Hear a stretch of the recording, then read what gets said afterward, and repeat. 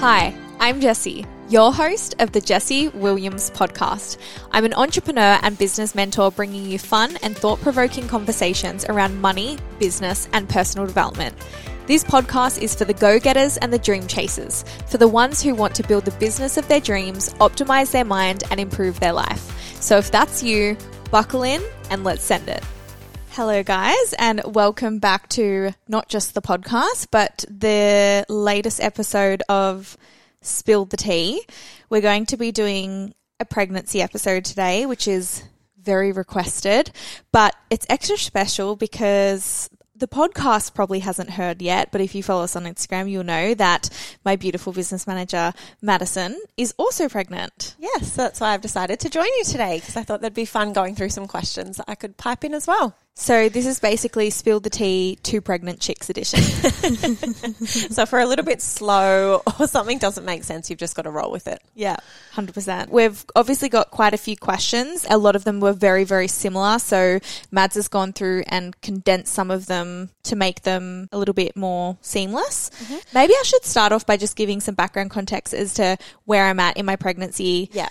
At this current stage, because I feel like I did a pregnancy episode at the end of my first trimester, but I'm now in my third trimester. So I'm actually currently 32 and a half weeks pregnant, and things are going pretty well. Like I've got a couple of the little things and niggles, like I'm having a bit of heartburn, get a bit around ligament pain, things like that pop up, but I don't pay them much attention.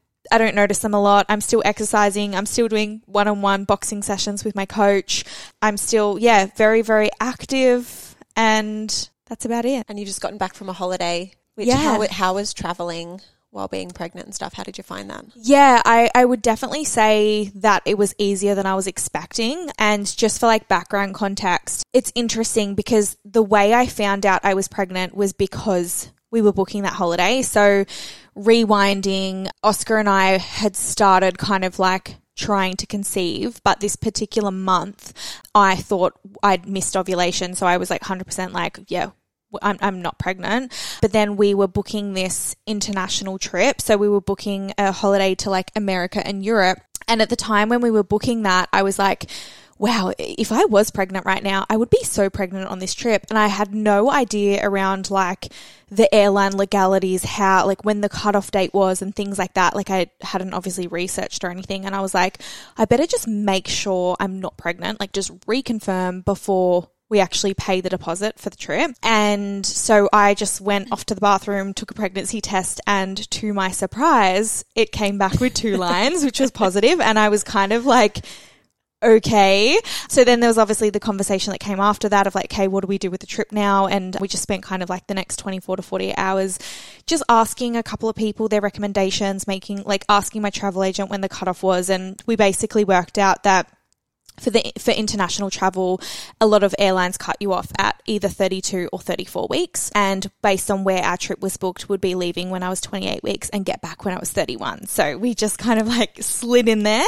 We also, update for the podcast, I eloped. So it ended up being kind of like a baby moon, honeymoon.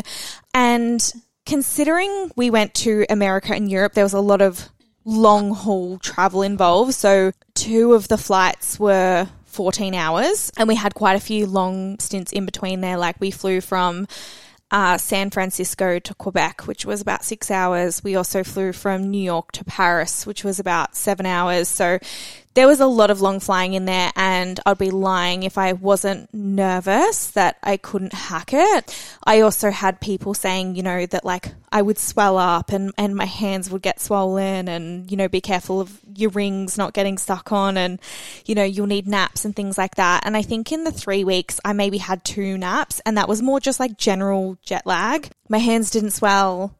One of the days I did like 20,000 steps when we're in Canada.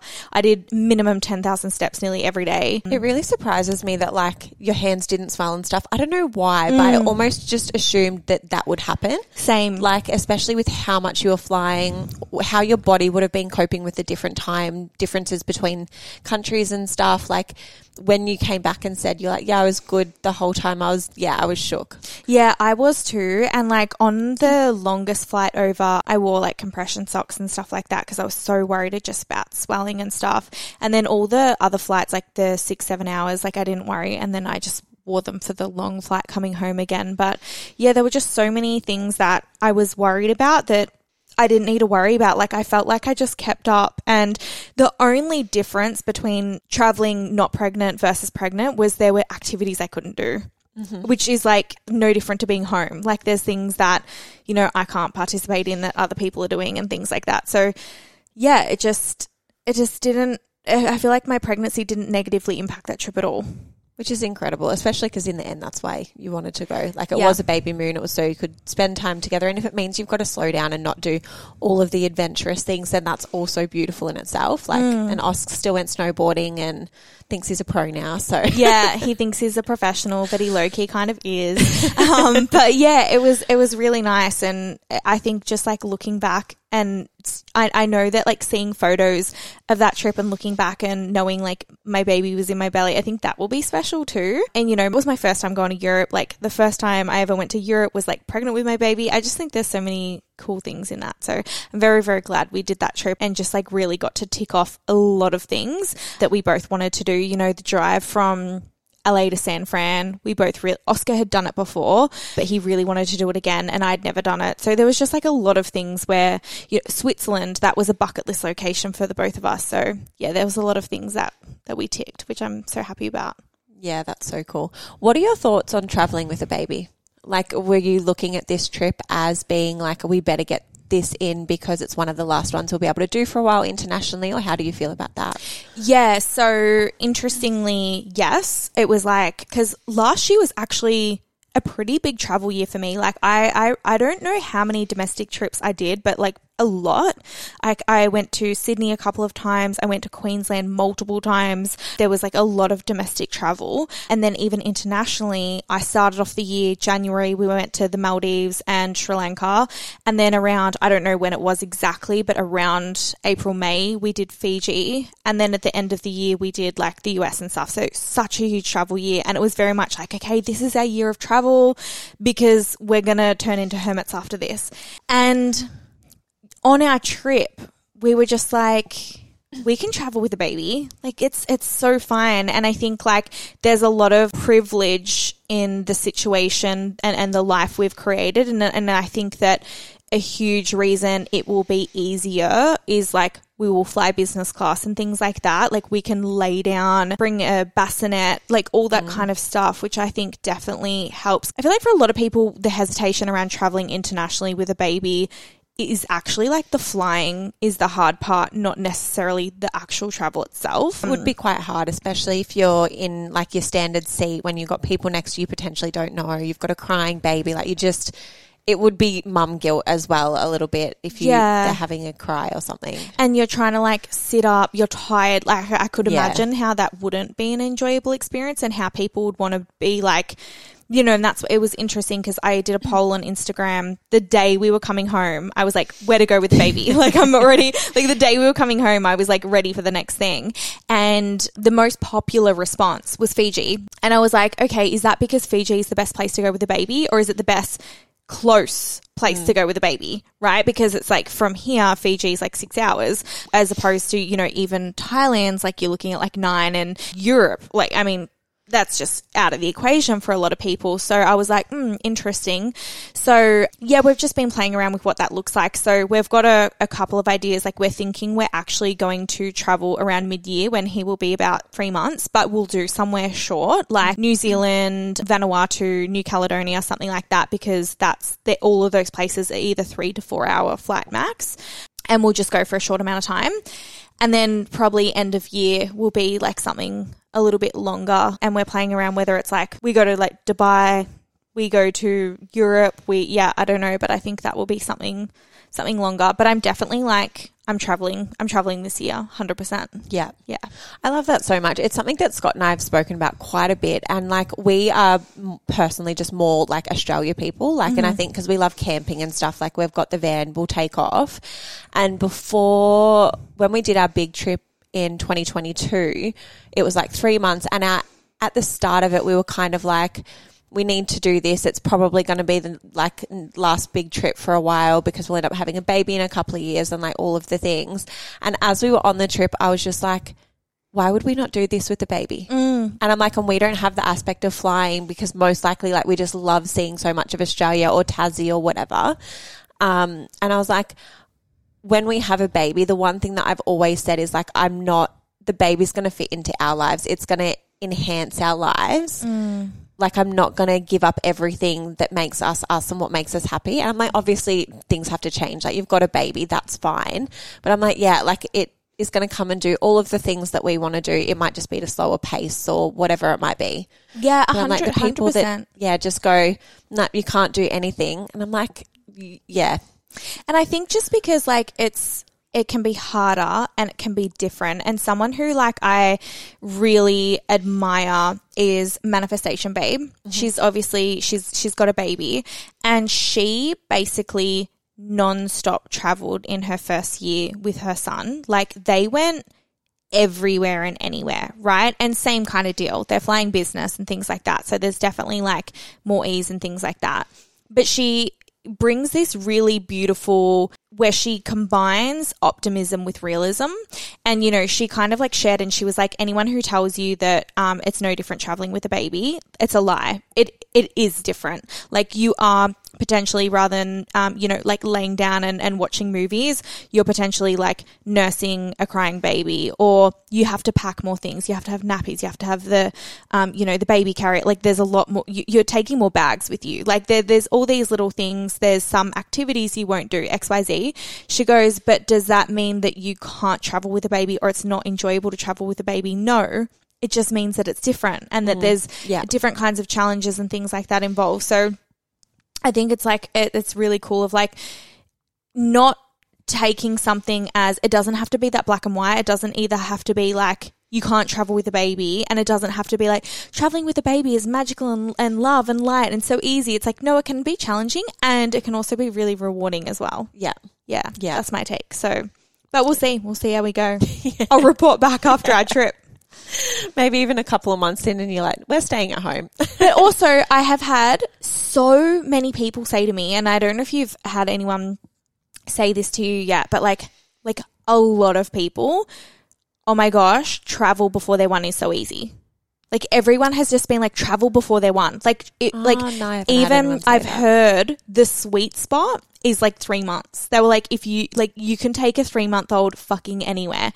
They will just sleep. Like, they're not eating solids yet. They're not crawling fully yet. They're just, you just carry them around and they'll be asleep half the time. They're a potato. And they're just like, all they need is their basic needs met and they're good. Yeah. But it's like, once they're like, you know, starting to walk and things like that, and then they start getting to that age where they need to be entertained and they can get bored, and then they're having tantrums, and like, yeah, everyone was just like, if you can travel with like a 3 to a 5-month-old, like, you'll take them anywhere. Yeah.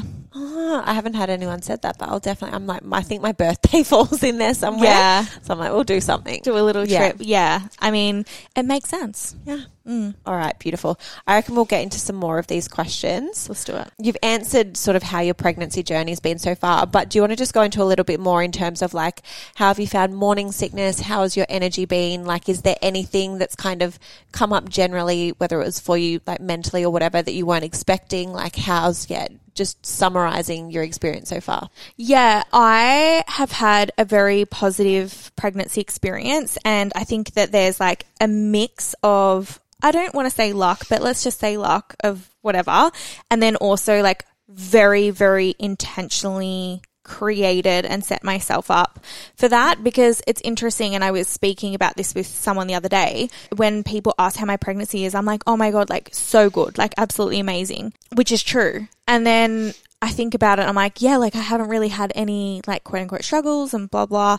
And then I think about it, I'm like, fuck, sometimes like I get heartburn so bad to the point I'm like, it's like unbearable. I have had like round ligament pain, and then Oscar will have to help me with like massages and like things like that. Like I've actually had things, but it's so hard to explain. Like I just don't notice them. It's just like part of life. Like, of course that's happening. I'm pregnant. Like it's just it's like a perception thing, where it's like the way that I perceive my pregnancy. Like I have a very, very positive lens. But then also equally in saying that, like there's there's some symptoms I haven't had or I haven't had the experience of. And it's just so hard to know what I've contributed to versus what's like, how do you ever really know? But even like, people have been like, what cravings have you had? I haven't had any cravings. Same. Like nothing. Same. I've had no aversions, no cravings. Yeah. I had aversions. I had my aversion to food. My aversion was to my fucking fridge. But yeah, trimester 1, and I've got a whole episode on my first trimester specifically. So if you guys want to hear about my first trimester, which was absolutely the rockiest trimester, you can go and listen to that episode. But I was very nauseous, not vomiting at all, just like dry reaching, food aversions, just feeling sick. That and exhausted, like all the things. Like you saw my energy change from like I basically hit trimester 2 and everything just changed. Like my energy came back. I felt more online. So there was that. So moving into second trimester, absolute breeze. Just all my energy came back.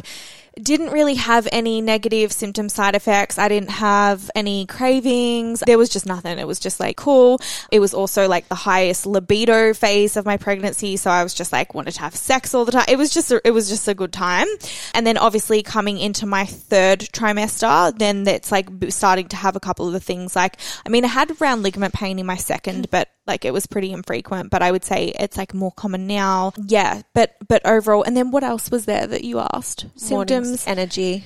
Energy's been fine. Like I haven't, like I'm not napping. Like that was more of trimester 1 thing, and definitely like parts of my second trimester, like my energy will go up, down. But yeah, energy's feeling good. Everything just feels pretty smooth sailing at this point. Yeah. I did have like one experience of like, what happened to set it off? Something happened one night. I woke up in the middle of the night, and this was like borderline on the end of my second trimester.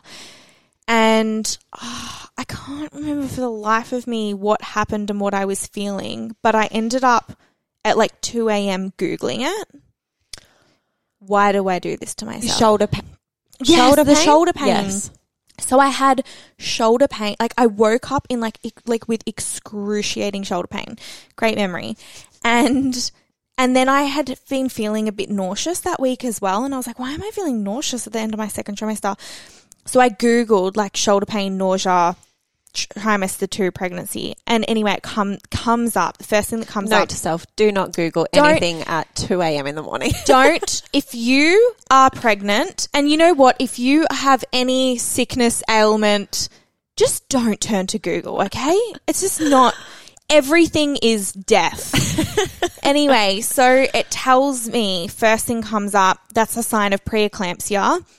If you're having like shoulder pain, do not go back to sleep. Call a healthcare provider immediately, and like all the things. So I go into a fucking panic. And a bit of a background context, Oscar used to, when he was like younger, have like high blood pressure problems. It was from like, he was a professional pro boxer and things like that. So very just high stress, high pressure lifestyle, high blood pressure. So he used to have a blood pressure machine because he would have to check his blood pressure all the time. And like I woke Oscar up and I was like, babe, because obviously like preeclampsia is high blood pressure. So I was like, hey, I just need to test my blood pressure. So 2 a.m. I'm like, babe, do you have your blood pressure machine? He's like, what? No, he's like, I think it's at the office. He hasn't used it for, a couple of years because he's fine now. But he's like, no, what's happened? And I was like, I just Googled this. I just Googled this thing.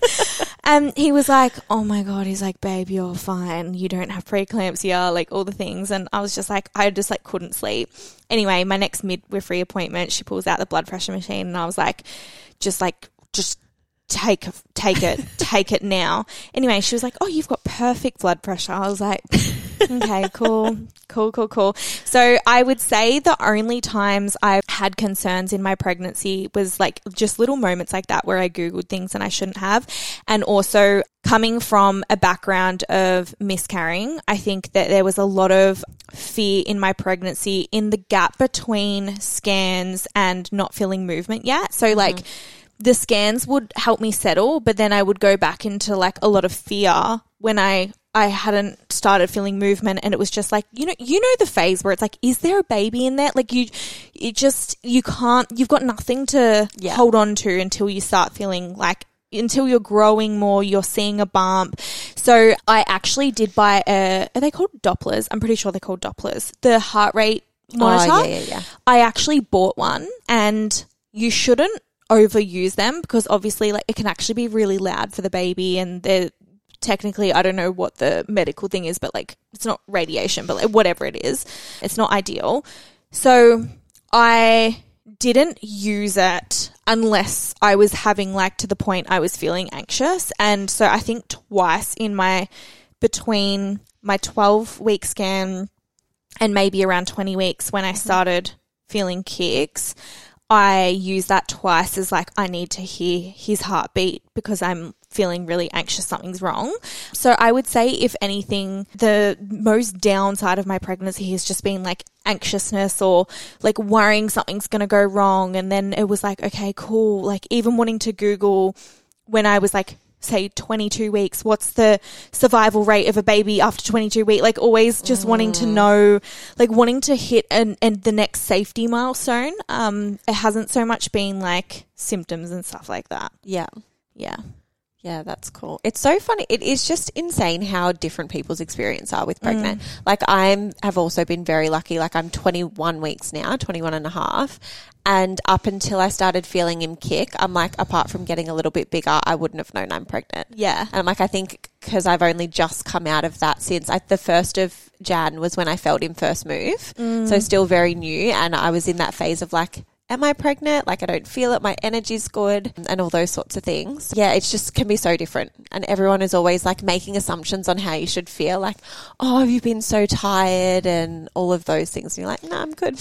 And then there's so many things where it's like, you know, people can say you're lucky, and it's also like even like the cravings things. I think about it and I'm like, I spent all of like my late teens, early 20s just like fucking ruled by cravings. And I look at my relationship with food then, and I was like not looking after my body, eating, you know, a lot of shit, like stuff like that. Even when I was like tracking, quote unquote, tracking my macros, but eating a lot of like high sugar foods and fitting them in and things like that, I always had cravings, like, and I would, you know, monitor them and things like that. But I would have to like fight the craving. Do you know what I mean? Yeah. And I remember thinking cravings were just like so normal. And then obviously how I eat now, you know, not eating a lot of refined sugar and eating high fat, high protein diet, very satiating, things like that. I haven't had a craving for years. Like I don't crave chocolate. I don't crave ice cream. Like I could go some ice cream, but I don't, it's so weird. Like I remember just like cravings daily, like that was normal, and then just years of not really having cravings. And then so even in my pregnancy, I've been eating really well, so I just feel like I'm satiated. So I don't know if that's why I'm not having cravings, or they do say that cravings when you're pregnant come from lack of a certain nutrient in your body, or like it could be if you're craving something sweet, it could be your sugar's down, or something salty. Like it usually is based off like, I guess, the undercurrent of whatever you're eating it is. Obviously people get some weird stuff, but it could just be that they're craving carbs and a bit of salt and they want Vegemite on toast. Like, and that's where it comes from. You know, like there's a name for it, but where people crave like fucking eating weird dirt shit. And like charcoal. Apparently that's like a zinc deficiency. Like, like if you're deficient in zinc, you will crave fucking whack shit. And obviously like I really look after, and I get regular blood work and measure all of that, and I take supplements and things. So I think that's a huge part. And I would definitely say, it's not to say I haven't had like a natural intuitive desire to eat more of a certain food. Like let's just say I'm like craving fruit, and like I went through a phase where it's like I was eating like 3 mandarins a day, and then like, you know, two kiwi fruits a day, and I just like wanted so much fruit. But I wouldn't say it was a craving, because not like I can't go to sleep until I get this. Like some people have to Uber Eats a Ben & Jerry's ice cream tub at 2 or something. Yeah. Like it's like, and I think back being someone who, you know, when I had a very distorted relationship with food, like I know what it feels like to crave food to the point that it's like it's all consuming. And I'm like, it wasn't that. It was like if I didn't have the mandarin, okay, that's fine. But it's like I just felt like it. So there was like, noticing that I was definitely feeling like a lot of like vitamin C and things like that. Yeah. I think the balanced diet generally really helps with that sort of stuff. Yeah. While we're speaking about food, so what is your opinion on coffee whilst trying to conceive? A lot of people obviously go off coffee, and yeah, this person has just sort of said like she's still drinking coffee throughout trying to get pregnant, and like is she misinformed, or like what's your opinion on that? So obviously I'm not a medical professional, but from my understanding is like you should be fine if you're having a moderate amount. So like the amount being like equivalent to like a shot of coffee. So you having like one small coffee a day shouldn't have any negative effect whatsoever. I personally cut coffee out, and I did decaf for probably, I think it was like close to 6 months prior to conception. And that was like before I even started trying, but I knew I was going to start trying. I just cut coffee out. Can I just ask a question? Did you go to decaf for the conceiving pregnancy side of it, and that was the only reason, or were you just trying to cut coffee out generally for like the health? Yeah, for fertility. Yeah, like it was like in my mind, I was like, oh, what can I do to just, really optimize my fertility? And I looked at it from the perspective of like, what can I do to have the most regulated nervous system? What can I do to, all those kind of things. So going decaf was one of those things, and my partner did that as well. I now have coffee. I didn't have coffee until 13 weeks pregnant purely because I had an aversion to it. So it was like I wasn't even having decaf. It was like I just didn't even want a coffee. And then I hit 13 weeks and started feeling like coffee again. And now I usually get a small week. So I actually have a half shot, or I have a decaf. And that's just because I also find that the less caffeine I have, the better I sleep.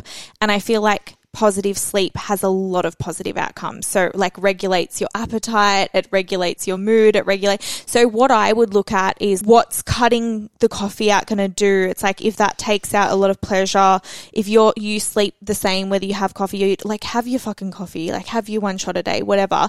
But it's like if you find that you sleep better without it, and then when you sleep better you're more energized, and then you're more likely to have lower, like a more regulated appetite, which means you don't then have cravings, which means you don't eat shit food, which like your nutrition, like snowball effect. It's the snowball. 100%. It's like, does coffee have a snowball effect on you, or does it not? And you can make a decision from there. Yeah. Have you been having coffee? Just when I feel like it. Yeah. I've never been a huge coffee. Like I've never been a person that's like, I need to have a coffee when I wake up first thing in the morning. Yeah. And just for my, I guess like regulation of even my bowels and stuff like that. Like I don't have coffee until at least after 10:30 now. Like I'll wake up and I'll have like a bone broth and stuff in the morning. So it's not something that I have to have. Yeah. But sometimes I can have a coffee at like 3 o'clock in the arvo and I'm good to sleep. Yeah. Like I'm really lucky like that, which sometimes I'll do because I'm like, I've got stuff that I want to do tonight. So I'll have a coffee or it's usually half strength. Yeah. And then I'm, good. Yeah. Even like that's another thing that we've spoken about is like one of the most common pregnancy, let's say side effects, whatever, is like constipation and gas. And I've mentioned to you like that hasn't been a problem. And it's just like, I just reckon so many of the things that I haven't dealt with in pregnancy is honestly my nutrition. Yeah. I mean, I eat so much fruit, so much fiber, like, yeah, it's been good. I really struggled with constipation in first trimester. Like it was probably the only symptom that I would say that I had, because even like I barely got sick. Like I think I maybe vomited 3 times or something the whole time. Like it was a breeze for me. I'm so grateful for that. But yeah, constipation was one where I was like, I would just get so uncomfortable and you'd think you'd need to go to the toilet and you just couldn't. Do you know what? And it influences your mood too. 100%. You just don't feel as happy. Yeah, and I felt like I started showing somewhat from what was just after the wedding. So probably like 9 weeks I had a little bit of a belly, but I feel like part of that was probably my bowel movements not being regular and stuff. So it was also just like making something funky go on down there. Yeah. So I was just like constantly bloated. But yeah, apart from that. Yeah, you needed to have something. Yeah. And I upped my fruit and stuff, and it definitely got better at the end of first trimester. And I think once I got, my energy dropped generally lightly. So like I didn't have any big dips or anything. But once I got that energy back, and I even just started getting up earlier in the mornings and going for walks and stuff, I'm like, that stuff naturally helps the ball rolling on things. So yeah, it does. Yeah. All right, so this is more going, I guess, into birth and stuff. Like, do you have a birth plan? Do you have a home versus hospital birth planned? Like, what are you hoping for there? Yeah. So yes and no. So do I have my intention for where and how I want to birth? Yes. Have I gone through like my actual birth plan in terms of these are my yeses, nos, like all that kind of stuff? No. So my intention is to birth at home. At the very, very, very early stages of my pregnancy, I already intuitively felt very pulled to that.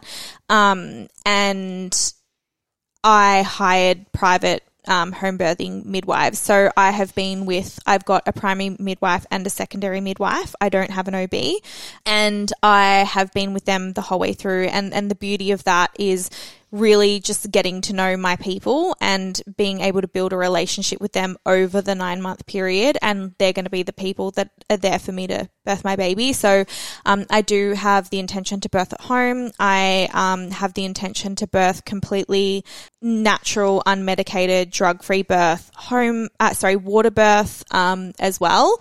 That's the plan. One thing I do like about my midwives is they are risk adverse. So when you're looking to hire someone, different care providers are going to have different philosophies. Just like when you go to a public versus a private hospital, every person's going to have different birth philosophies. And, you know, you will find some home birthing midwives that are like hardcore free birth, you know, like all the things. My midwives are pro natural, physiological birth, all the things, but they won't push high risk situations. If anything's high risk, they will send me to hospital.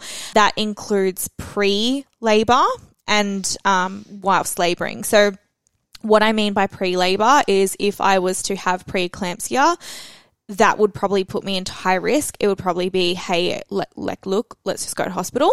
Let's not worry about having the home birth. If he was breech, it will be a hospital birth. They won't attempt, even though they can, they won't attempt a home breech baby birth. Sometimes twins, grey area. So they've got a lot of things where it's like if you have any of these things, if you're basically high risk pregnancy, they're not home birthing. However, that's kind of the intention. At the 36-week mark, we'll do like a full birth plan of like all the things in detail of like how I want things to go. But yeah, basically drug-free home water birth is the goal. You're okay, like if it does end up having to be in the hospital or whatever, like you're not going to hate yourself for it sort of thing? Like you're... So I'll answer that in two ways. Am I okay with things not going to plan, and can I surrender to that? Yes. And I'm okay. I've already met with my backup hospital and things like that. So they've got all my details and things. So that's all covered. We know exactly where I'd be going. They have all my details. They know they're my backup hospital. So they would be able, because I've already met with them, they've checked that I'm low risk pregnancy, all the things. Basically they can admit me straight away without paperwork and all the things. Would I be disappointed in myself if I ended up in hospital? No. Do I have fear that I would end up in hospital? Yes. Yeah. So it's a situation where it's like, fuck, I really don't want that to happen. And that's just like the more I've educated myself around like birthing statistics and things like that, I do know the difference in outcomes from hospital versus and the chances of intervention in hospitals and things like that. And I wouldn't want to put myself in a situation where statistically I am less likely to have the birth that I want, but I wouldn't be disappointed. There would be no shame. There would be no, like, nothing emotional would come up where I would like blame myself or feel frustrated. It would just be, it is what it is. Yeah. So there's kind of like, yeah, two parts to that. Yeah. All right. There's an assumption here. You want to have 3 children. No, I used to. I want to have 2, but Oscar wants 3 and is convinced we will have 3. And I would be open to 3 happening. I just don't foresee 3 happening. I just like, whenever I think about it, I just always see 2 and my intuition tells me 2, but I would be open to 3. So it's not necessarily like a want. I would love a boy and a girl, just my two, but maybe it'll be that you have 2 pregnancies, but Oscar will get his twins that he's adamant. Yeah, I know. Yeah, I know. I'm like, stop manifesting that for me. What are your plans on breastfeeding? Like, do you want to breastfeed? Yeah, I plan to breastfeed, and just like how I've approached every other fucking single part of my pregnancy, I'm doing what I can to increase my chances. That looks like obviously having care providers who value breastfeeding and will educate and things like that. I've also hired a lactation consultant who will come to the house at 36 weeks, and she'll do a full 2-hour session with me, teach me all the things. Because I think a lot of people don't have success breastfeeding because they're actually not educated, and things happen and they think something's bad or wrong, and then they go into like anxiousness, and then it just feels like the safest thing is like, I'll just give you formula because then I know how much you're having. And like, so a lot of the problems, like you can have a painful latch where it's like really painful and it hurts, but you can learn about how you can change your baby's positioning so that the latch doesn't hurt. Or a lot of women will be like, oh my God, I feel like my baby's not getting enough milk. And after speaking to my midwives, she was like, and obviously people can't see me, but she was like, when your baby's born, their stomach is like that big. Which is like what, a 20-cent piece? Like a 20-cent piece. She was like, they need fucking nothing. Yeah. So people in the first like days like, oh my God, like my baby's like, I'm like they're not getting enough milk and things like that. And it's like, that's literally all they needed. And their stomach grows really quickly in the first few weeks. So then the next day they need like more and more and more and more and more. And then the other thing my midwife told me, she was like, you can't overfeed a breastfed baby, but you can overfeed a formula fed baby. So with formula, like you have to stick to the formula, whereas like breasts, you can't overfeed a breastfed baby. So I'm just doing my due diligence to learn as much as I can about like, latching and all the things. And I will give it my absolute best. And I also think I'll be resilient. So I'll be in a position where if it's not perfect, I don't see myself giving up straight away. I can see myself crying and having a few meltdowns, but I also can see myself having the support that I need to keep giving it my best shot, unless there was something where it was like, hey, this actually isn't working. Yeah. And I think like so many people go through different experiences, exactly like you said with breastfeeding. So yeah. And I think it comes down to values of like where you stand on like, breastfeeding to me feels very, very, very fucking highly important, like very, very important. So it's like, if that's a very high value, my tolerance to overcoming struggle will be high. But if someone goes into it like, oh, I want to breastfeed, but I'm also okay if I need a formula feed, if they meet adversity, like they're not going to overcome adversity. Yeah. They're going to formula, which there's nothing wrong with that. It's like, but you've got to know what your values are, and then your expectations will align with that. So I just look at myself, and based on how highly I value breastfeeding, I just see myself breastfeeding. Yeah. Have I told you that I'm not going to breastfeed? No, you haven't spoken about it. Yeah. No. I was going to ask you. Yeah. So I have actually made the decision not to breastfeed. Yeah. And it was really interesting. I've always known, even before I was pregnant, that I probably wouldn't. Like it was just unclear at the start. And then even once I'd sort of wanted to make the decision, Scott and I had a chat about it and he was super supportive and stuff. But I was never solidified in, if someone asked me and I had to justify why, like I couldn't have done that. So like I was sort of like really not sure for a while. And then I had another girlfriend who didn't breastfeed, and just having a chat with her about things just made me go, no, it's the right decision for me. Yeah. And mine is very much, it sounds weird, but like I'm not a boob person. Yeah. And the thought of having like my little man on my boob and my chest all the time, it actually makes me like internally cringe a little bit. Like I just know that I would get really uncomfortable with that. And then on top of that, like I just value, it sounds selfish, but like I value my time and stuff as well. So knowing that if I forced myself to do it and didn't like it, I would almost get a little bit of resentment for my baby. I think I could see that happening.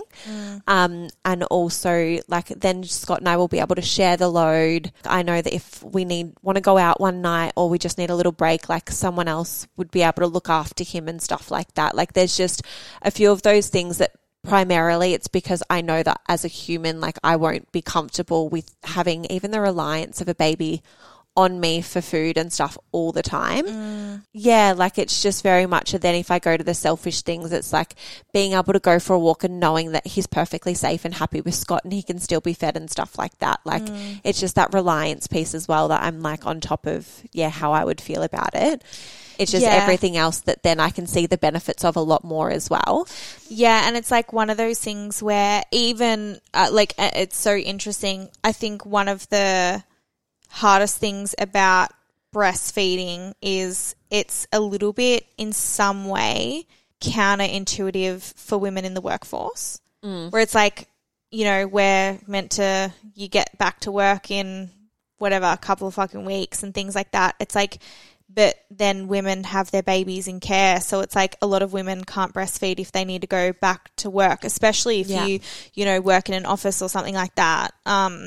You're like, how do you breastfeed your baby? You either don't work or you don't breastfeed your baby. So there's like a lot of situations like that as well. And I think this is where it's kind of like what I spoke about with the coffee thing, like the snowball.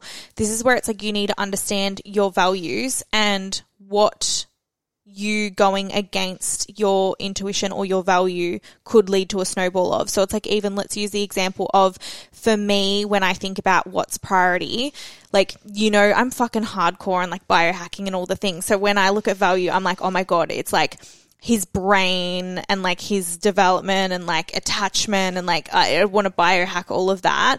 But then it's like for someone who doesn't necessarily want to breastfeed and then forces themselves to breastfeed, and then they want to be selfish, but they don't allow themselves to be selfish, and they don't just fucking admit that they want XYZ, then they don't share the load with their partner, then people can't sit with them, which means they're with their baby all the time, which means they resent their baby, which means they end up with postnatal depression, which means the postnatal depression turns into a resentment for the child, not liking being a mother. Like it just turns into the snowball. So it's one of those things where it's like you need to understand like you just need to do what's fucking right for you. Yeah. Yeah. 100%. And I think that's exactly like what you just said there. I was like, that's what I could see happening. Yeah. If I had of breastfeed, and there was like an element of, oh, well, what if I don't breastfeed, but I express, so he's still getting the breast? And then I'm like, that's just wasting my own time. Yeah. I'm like, for me, having to feed and do all of the motherly things plus express at the same time. And I'm like, and it's still something on me that's like getting the milk. And I'm like, it's just, I could see, and like my mental health is amazing, but I'm like, I could see how that it would actually get impacted if I was doing that. And I'm like, the last thing I ever want is to potentially resent my baby at something that's come at my own actions for not knowing what I value and actually just being able to go, no, that's what's good for me. Yeah. And it's like not breastfeeding, if formula feeding means that you have more energy, better mental health, you show up better as a mum, you're more present with him, like all those kind of things. It's like that's the payoff. Yeah. Alrighty. The next question is, let's go a little bit with like you and Oscar. So whilst we've seen you sort of reducing your hours at work and building scalable models and stuff like that, will Oscar be planning to do the same like around his work capacity? Nowhere near to the extent of myself. And there's a couple of things. One is, when you look at a lot of scientific research, there's a lot of dependence for a baby on a mother compared to a father. So it's like, I actually do need to be more present with him from a developmental and fucking survival point of view, especially breastfeeding. So yes, in terms of his intentions are to start work later and come home earlier. And we've had conversations around how that will look. And for him, he was like, it may mean that I'm staying up later working, because like what it will look like is at the moment, anyone who doesn't know, Oscar usually leaves at about 6 a.m.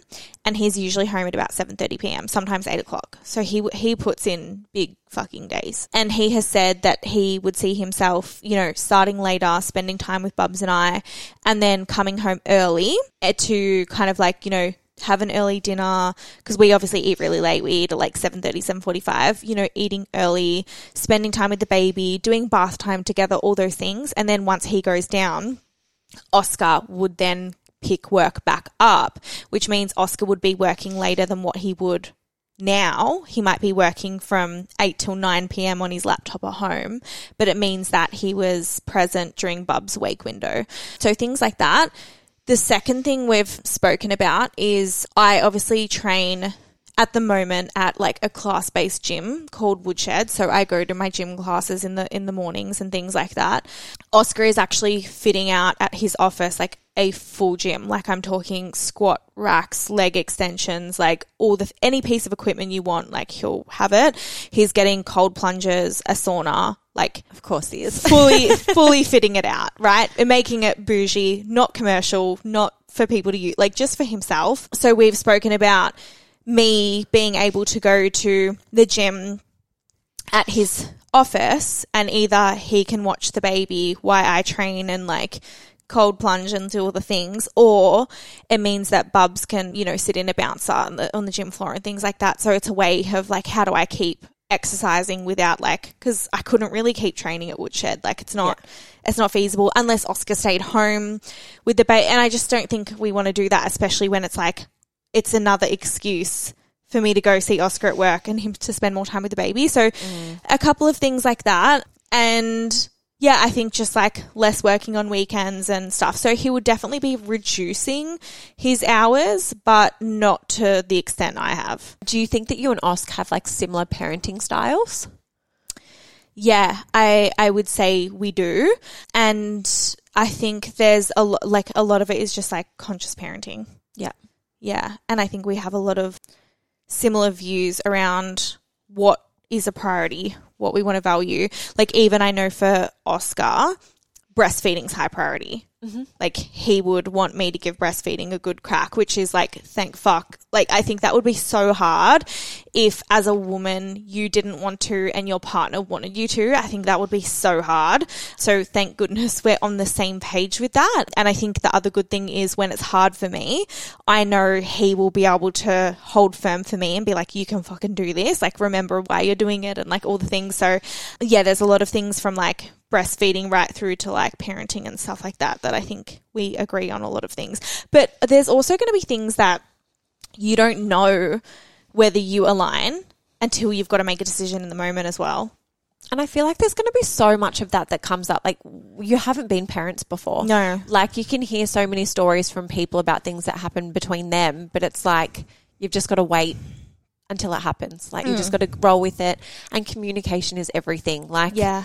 As long as you're willing to sort of go, okay, in any situation where something's happened and like I might have done it a bit differently, like don't respond in the moment and be willing to have a conversation about it afterwards. And I think you can even like having aligned values and styles is one thing, but you have different characters as well. So even for example, you could have an aligned value, but when that value comes up to be challenged, based on who you are as a person and your character, you may handle it differently. So I'll use a really basic example. You could both be on the same page that when your child throws a tantrum that they can't have chocolate for breakfast, you could be on the same page that it's a fucking no. You're not having chocolate for breakfast. You're having a healthy, nutritious meal, and that's that, end of story. However, when you've got a 3-year-old in front of you screaming, crying, throwing the tantrum, just because you have the value, it doesn't mean you have the character trait to be able to hold it on the value. So for example, let's just say Oscar in that situation might be like, I'm holding firm, I'm thinking, long-term gratification, I'm thinking about your needs, I'm da-da-da. And me in that moment, I go into not wanting to upset him and feeling like feeling sensitive and empathy, and I cave. So it's like, it's one thing of like, do you have aligned values and styles, but it's a whole other ballgame to be like, how do you act in the moment where those values are challenged? Yeah. And absolutely. I don't know. Yeah. Like I don't know how that I will be. Yeah. And then also realizing that as a parent, everyone's going to make a silly decision occasionally, and it doesn't mean that your values have then changed. Yeah. It's just you probably didn't get any sleep last night. I had pressure. You had 3 shit explosions everywhere this morning. Like, it was just one of those moments, and Yeah. it was actually just the easiest option to get through. So, yeah. 100%. Yeah, we've had like conversations on just like iPads, food, like all the things, and everything we've agreed on so far. Yeah, that's really cool. Has your intimacy changed at all since being pregnant? Yeah, definitely. It just waves. Like my first trimester, we were definitely having less sex, and I definitely sucked less dick, let me tell you that, because when you're fucking nauseous and already dry reaching, you don't want something hitting your fucking tonsils, do you? Absolutely not. So I definitely was not giving as much head in my first trimester. My second trimester rolled around, and I was like, and I shared this in JW radio, but it was like I would like wake Oscar up in the middle of the night, like, hello, what you doing over there? I'm here. So way more sex in second trimester. My libido was very, very high. And then towards the end of my second trimester, libido started coming down a little bit, and I just started feeling, I went through a period of getting really bad round ligament pain, and it would flare up whenever we had sex and I was on top. And so sometimes just like positions and things were frustrating. So I would just be like, let me just suck your dick. Like that was, so we went through another giving more head phase, and now we're just like kind of just cruising, and I imagine it will probably decrease the more pregnant I get, but not much has changed. Like even like I know a lot of people, the girl stops going on top and stuff. Like I'm still fucking riding that dick. So you're just getting a bit of extra bounce support. Yeah, from your belly. Yeah, it's just been different. Like it just every couple of weeks it just changes. Yeah, I love that. That's so funny. What about you? Mine has definitely dropped, I think. There was at the start of my second trimester. So first trimester, I would say it was fairly like stable. Like it was kind of just like a couple of times a week, like pretty cruisy. But then also I wasn't nauseous, but sometimes doing extreme sort of movement or whatever like that, like I could get a little bit funny. So it was pretty just like chill when we did. Second trimester, definitely at the start, like my libido ramped up hugely. So it was like, yeah, let's go for it. This is so much fun. And now I would say it's probably dropped off a bit. Yeah. To be honest though, naturally, I'm not someone with a really big libido. Like my sex drive isn't huge, but in saying that, it's still regular. Yeah. So yeah. Yeah. Like it's not been drastically all over the place. Scott's probably feeling a little bit neglected lately. So it'd be like all right, I'll give you a gobby tonight. I don't want you to touch me at all, but yeah, I'll give you some love. I'm sorry. I'll look after you. Yeah, that's funny. I actually totally forgot why it slowed down in our third trimester, and we shared this in JW radio, but it was actually because we saw, when I saw my pelvic, I'm seeing like a pelvic health osteo, and she does internal pelvic release work. So fingers in the vagina, releasing all the muscle tension, all the fascia, all the stuff in my vagina. So basically it's just like supporting his head being able to come into the pelvis. And my last session with her, she was like, oh, I can feel your baby's head. And then when Oscar found that out, he was like, oh my God, I'm going to like fucking prod him with my cock. Like he's like, and he kind of just like, I don't know. Definitely it would be weird. Yeah. Like you always hear about it in movies, or like I'm sure it's something that comes across the male's mind at some point. And I asked my osteo, I was like, she was like, yeah, you won't hurt him though. And I was just like, oh my God. Like, no, that's still weird. I'm like, that, I just don't know. And like, what if he blows in me? I'm like, that's just... He'll come out with driving cities. Oh, little crusty bits. That just doesn't feel fair, does it? Oh, it is a bit weird. Do you know if he's still there, or like does he move back up at some point? He'd moved up and around and blah blah blah. But his head's. I saw my midwife yesterday. His head's back re-engaged. So. Yeah, that's so funny. Yeah. I love it. All right, we're down to our last couple of questions. Did you have to work through any fears or beliefs in becoming a mum whilst also running a company? Did I have to work through fears? No. Did I have to recondition my mind to a more optimistic attitude? Yes. So it was like there weren't like fears around it, and I just like I knew I'd be okay, but it's definitely like, I'm very optimistic. I'm very normalized, you know, all about normalization and like blah, blah, blah.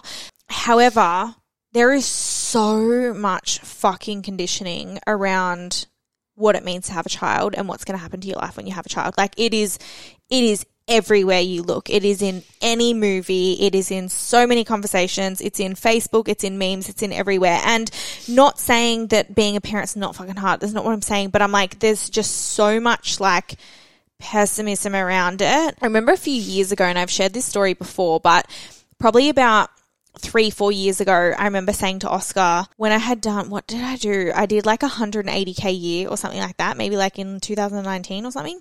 And I remember saying to Oscar, oh my God, like my goal is like to do like a 300K a year. And then when we have a baby, I could halve my revenue and be making 150K. Like that's insane. Like I could, so I remember thinking that, and isn't it so interesting that my mind went to, oh my God, I want to make X amount of money because as soon as I have a baby, it will half. So that was where my mindset was at. I'm like, oh yeah, you have a baby, you're say bye to half of your revenue because you can only do half the work or like, you know, all the things. Whereas now, as you know, I have goals to like double my revenue in the same year that I'm going to be having a baby. So there's absolutely, you can see already there the shift in my mindset. And I feel like even just going into how you've kind of planned since you first got pregnant, especially because your energy dips quite a lot in the first trimester. Like there's been periods where it's like, all right, I actually don't want to plan a lot like or have too much going on in the next trimester. But then you get into it and you're like, oh, I almost overestimated how I would be feeling. And I'm like, I'm actually good. Like, let's put something else in. So you've kind of been managing it along the way, but it is, you just almost assume, well, I'm in my third trimester. I'm going to be exhausted. Like, let's not do as much when we've done the opposite. And you're like, let's fucking go. And like your energy is insane right now and just the momentum of everything. So it's like, it's so hard with the conditioning that we've got and just almost what you assume you're going to be at different points in your pregnancy. And I think you've probably, you've literally seen this from behind the scenes, me setting up my business capacity for what, like, I'm just going to be honest, most people could handle. Yeah. And I did that and I got there and I'm like, oh, I can handle this. Yeah. And like exactly as you said, now I'm in a season of just like, let's fucking go. Like let's like, I'm not slowing down right now. If anything, I'm speeding up and I'm getting closer towards the end of, you know, so there's been that. And when it comes down to, it wasn't really like journaling and things like that. For me, it was a lot of environmental factors in terms of like my circle, the conversation I was entertaining, things like that. So even as a prime example, I'm in a mastermind right now, as in, I'm in one, not running one, and nearly everyone in there is a mum. And every single one of them talk about parenting and business in the most expansive, elevating way. Every single one of them would say that having a child gave them more energy in business, gave them more creativity in business, gave them more, like, so I was like, and so I even pulled on the mastermind where I've asked them questions. I'm like, hey, like, I'll ask them anything from like, what's something that you did in the preparation towards having your baby for your business that you're glad you did? What's something that you didn't do that in hindsight you wish you did do? Things like that. I was like, hey guys, like, what was your time period in terms of needing time off versus feeling ready to come back? And asking people who will be honest, but not victim-y, not give you like they're not ignorant to the point they're like, oh babe, 3 days and you can get back into it and host a mastermind. Like they're not, you know what I mean? Like they're going to give you a realistic answer, but you know it's also going to be a mixture of like expansive yet honest and just like, and it's like, oh, I feel like I can listen to you because we're on the same wavelength. So that's been really cool. And you know, some of the women was like, you know, it was like 3 weeks for me before I felt ready to start doing this. And then other women were like, I needed 3 months. And like, yeah, it's just been really cool. So I think like having a space like that, my mentor, who's also my best friend, has a very, very expansive take on business and parenting. Like she always says, like your children actually just make you more focused and more intentional because you have to be like, you don't get to like waste time and things like that. So yeah, I think there's definitely things that I've had to change in my mindset from going like having a baby means my business halves to I can double my revenue and have a baby. But it wasn't like a lot of deep fear stuff I had to work through. It was more just like, okay, I can see where my conditioning's at and I just got to rewire that. Yeah. Yeah. Yeah, that's so cool. And I think getting like people's opinions and stuff is great.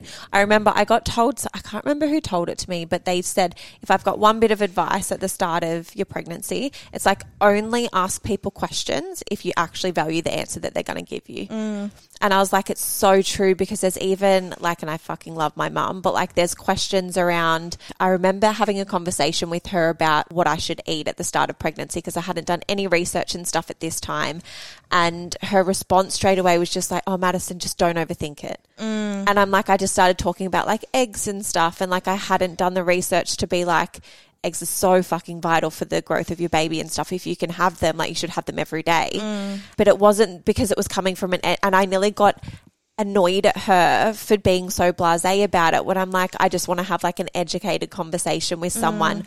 And I was like, oh, and then I got that advice and I was like, I can see where I set myself up for failure because I'm like, if I had have thought about, is mum going to give me the answer that would actually help me? Like it was always no. Yeah. Yeah. I think that's really important as well. And there's like, I'm very lucky. So many conversations I can have with my mum are great. But then there's the same thing. It's like, oh, I probably wouldn't ask her about this. Yeah. But I would ask her about this and this and this and this. Yeah. You know, like my mum breastfed me for 6 months and she had 3 natural births, or hospital births, but natural births, had no drugs for any of her births. So things like that where it's like, that's been really cool where I'm like, I feel like going into my labor being like, my mum's done this 3 fucking times. Like my mum's done drug-free birth 3 fucking times. If mum's got this, I've got this. Like, you know, so that's been really empowering. But then even like I wouldn't ask for my mum's perspective on like co-sleeping. Yeah. Because my mum would be like, oh my gosh, like, see, you know, mum was in there. Yeah. My mum would be like, absolutely do not fucking co-sleep. And I know a lot of people still are very anti co-sleeping and things like that. And it's like, that's cool. You get to be, but it's just asking the right people the right questions. Yeah.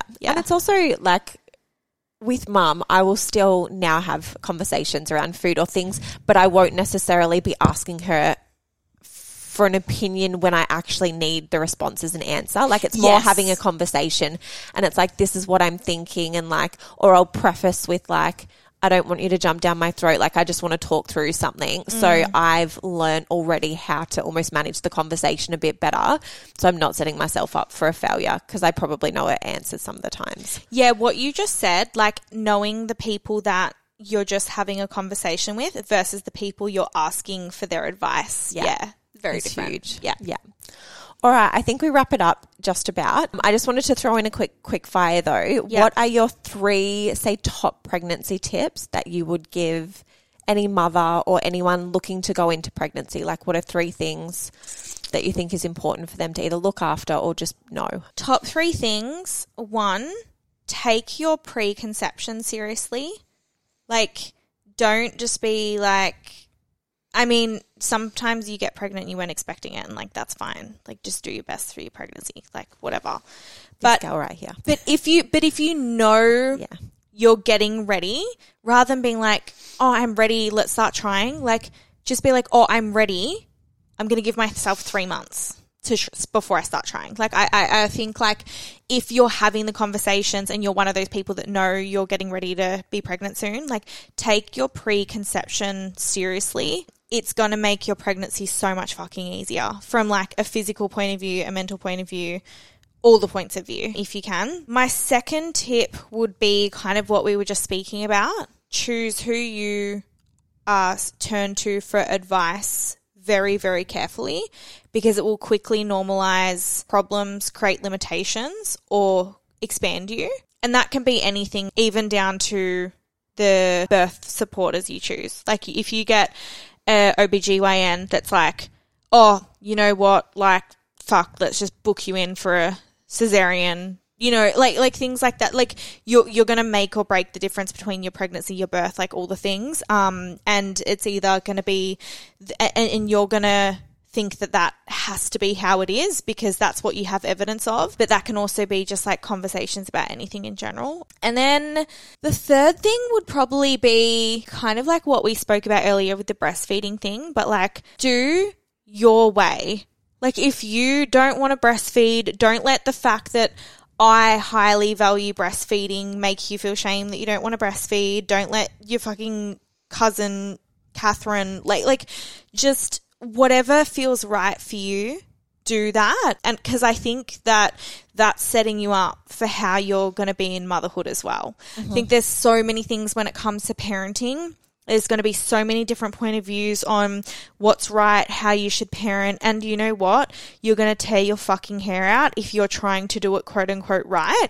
I think just trust your intuition. Like, I think you just know, like, even with my home birth as an example, the second I was pregnant, it was like an intuitive download of like, this is how I'm supposed to birth. Like, it was a knowingness. And then as I was like, okay, I'm home birthing, I better fucking read some shit. Obviously, a lot of the science that I've done has backed up and made me really confident in my decision that I've made the right decision.